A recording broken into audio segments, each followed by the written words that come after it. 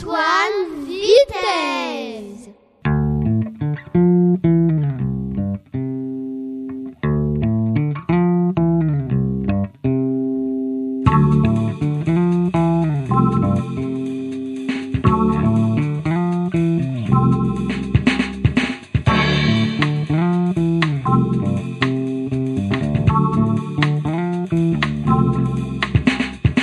Bonjour, nous sommes les CM2A de l'école Langevin.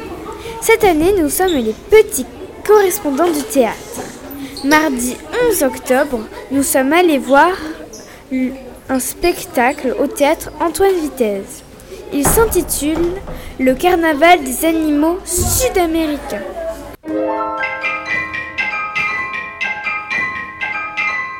C'est l'histoire d'un adulte qui retrouve son don d'enfance lors d'une balade au zoo. Communiquer avec les animaux. Un condor vient le chercher et lui dit « Invite les animaux sud-américains à un carnaval pour rétablir la paix entre les animaux et les hommes. » L'homme part alors en Amérique du Sud pour écouter les histoires de plusieurs animaux. L'artiste, Elliot Génico, comédien. il mimait les animaux. Si tu savais, moi j'ai pas le temps de tout raconter. J'ai beaucoup de travail, moi. J'ai tout porté, rapporté, supporté. Riche, ouvrier, prêtre. Puis les 3 trésors, le café, le sucre, l'or. Oh, déjà mes ancêtres au Mexique ont porté les conquistadors. Ces chevaliers qui ont conquis mon pays. Oh, je n'ai pas le temps de tout raconter. Mais je te raconte quand même. Nous allons vous présenter les animaux sud-américains. Condor, c'est un oiseau majestueux considéré comme un dieu par les Incas et les Mayas. C'est lui qui demande aux jeunes hommes d'écouter les histoires de chaque animal d'Amérique du Sud. Mon bec est si pointu que je pourrais écrire mon nom sur le soleil. Mais je suis seulement venu te chercher, ne crains rien. Le lama. Elle était agacée, prête à cracher. Elle a une apparence snob. Ah! Je sens que je vais cracher, là. Quand je vais tâcher, que je vais me lâcher. Quoi? Pourquoi j'ai la rage? Mais parce qu'on m'achète pour pas cher. Je suis une monnaie ici. Leurs, drôle d'animal, ça n'en est pas un. Leurs s'offrait car les conquistadors sont venus chez les Incas et ils en avaient beaucoup. Leurs a été pourchassé, maltraité, convoité.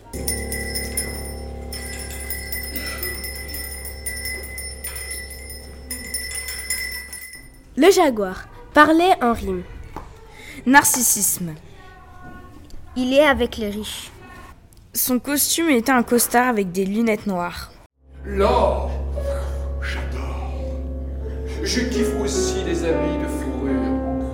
C'est le des autres. Oui, bien sûr. Et le peuple. Et les gens. Que voulez-vous savoir, vraiment? S'ils ont faim, mais qu'ils mangent. Les pleurs et les râles, ça me dérange. Ça n'est pas digne des beaux esprits, mais ça ne me coupe pas l'appétit. Finalement, il n'ira pas au carnaval. Le capybara, il a des petites lunettes, il oublie tout, même la chanson de son enfance. Moi qui suis rongeur, tu sais, je comprends que la vérité aussi se rouge. Ouais, elle se rouge tellement qu'elle disparaît. À moi, capybara, je veux juste ça. La mémoire. Le tatou. Lui aussi parlait en rime. Tout rimait avec son prénom. Le tatou dit tout. Sur maman tatou, t'as tout compris? J'ai tout dit. T'as tout eu? T'as tout entendu? Et chante ça partout, tête-toi à ton tour. Tatou veut dire amour. Le dauphin rose, il se fait pourchasser. Des braconniers en veulent à sa chair. Il adore danser et sa légende est qu'il se transforme en jeune garçon pour aller danser avec les filles. Moi, quand un homme tombe à l'eau, je le sauve toujours. Et ça me fait plonger de colère et d'injustice. Mais, je vais te dire un secret. Tu sais ma légende? Eh bien, elle est vraie. Le nondu, c'est un oiseau qui ne peut pas voler. Il court, il ne s'arrête jamais de courir. Il ne sait même pas pourquoi il court. C'est une autruche. Très dangereux, je le répète, il passe devant la police, ça s'appelle, dictateur, menteur, je le répète, dictateur, menteur, tueur, je le répète, passe devant la police, je le répète, c'est très dangereux, dictateur, menteur, tueur.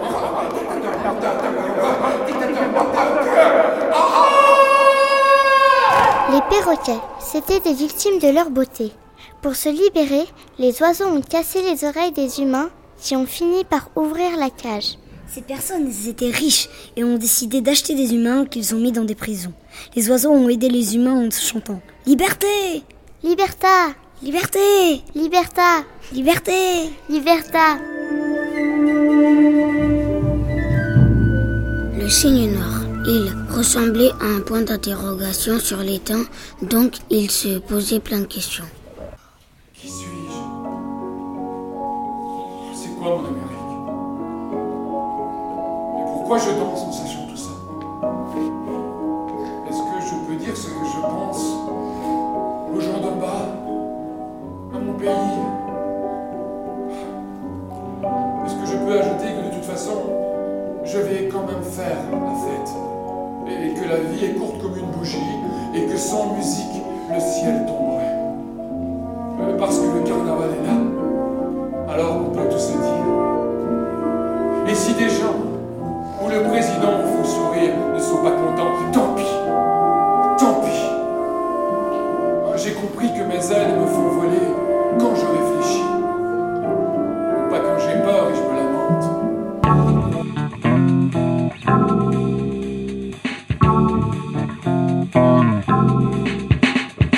Sur scène, à part l'acteur, il y avait 2 femmes et 2 hommes. La dame, elle faisait de la flûte traversière, la flûte de Pan, et parfois elle faisait des instruments un peu étranges.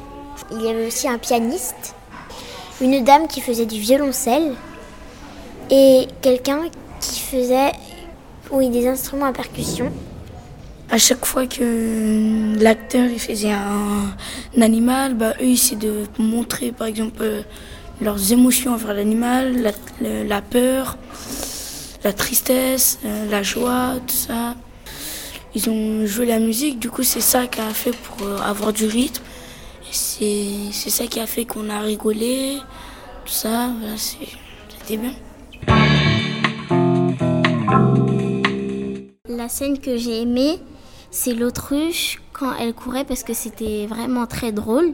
Et la scène que j'ai pas aimée, c'est le tatou parce que j'ai pas très compris le rime. La scène du tatou, c'est celle que j'ai le plus aimée parce que j'ai trouvé ça drôle.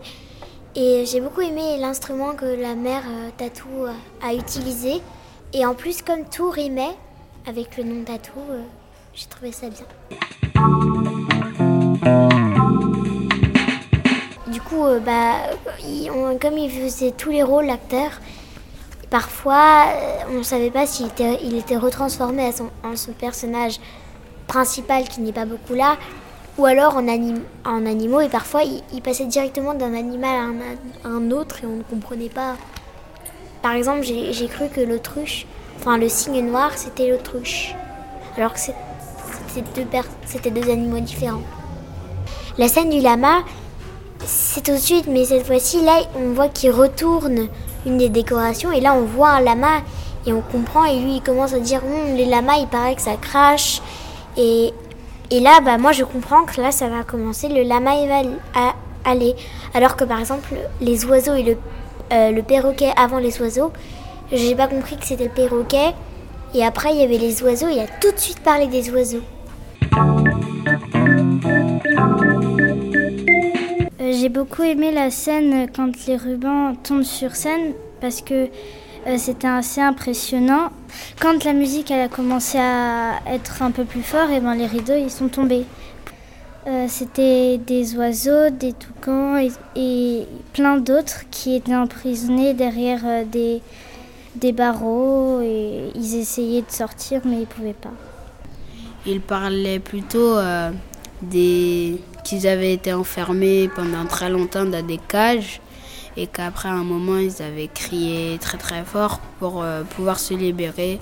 Et ensuite ils les ont libérés, mais ils ont mis des humains à l'intérieur, mais c'était pour représenter les prisons.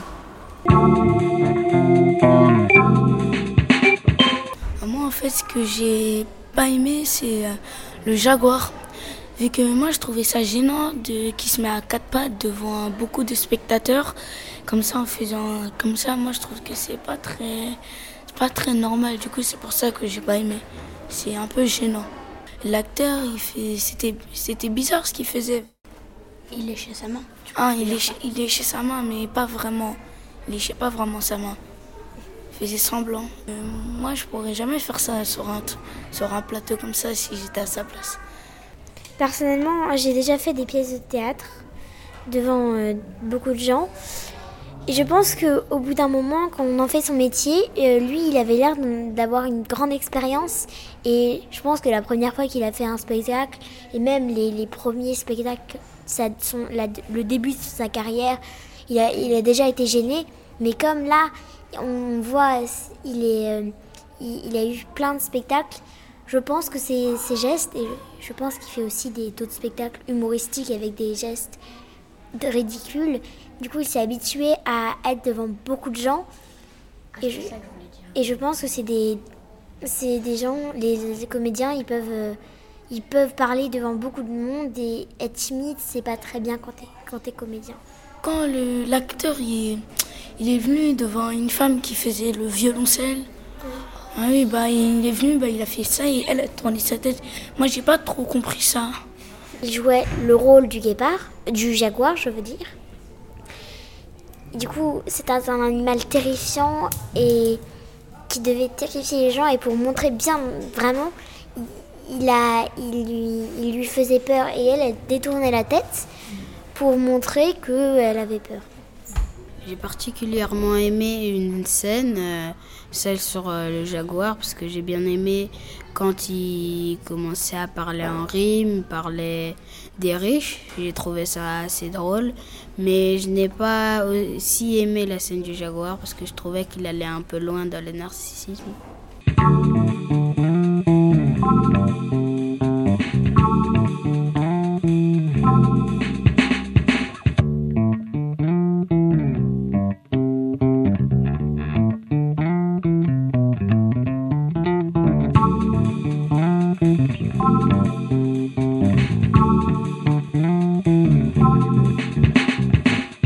Les petits correspondants du théâtre. Est-ce que vous trouvez ça gênant lorsqu'un acteur ou une actrice joue quelque chose de ridicule sur scène? Non! Dans des films, dans des spectacles, les acteurs et les actrices peuvent faire des choses bizarres. Par exemple, dans ce spectacle, c'est pour bien représenter les animaux. L'acteur cherche à faire rire en jouant de cette manière. S'il savait que ça nous met mal à l'aise, l'acteur serait peut-être triste. Mais nous, par exemple, est-ce qu'on serait capable de faire du théâtre?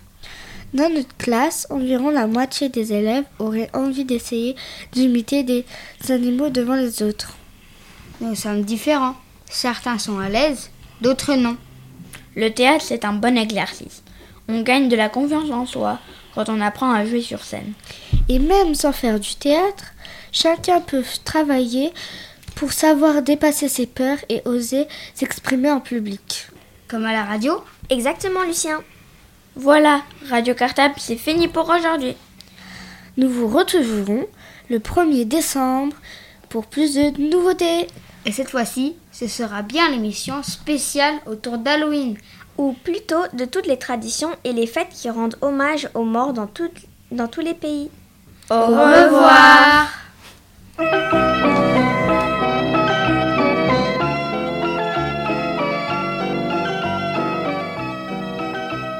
Radio Cartable.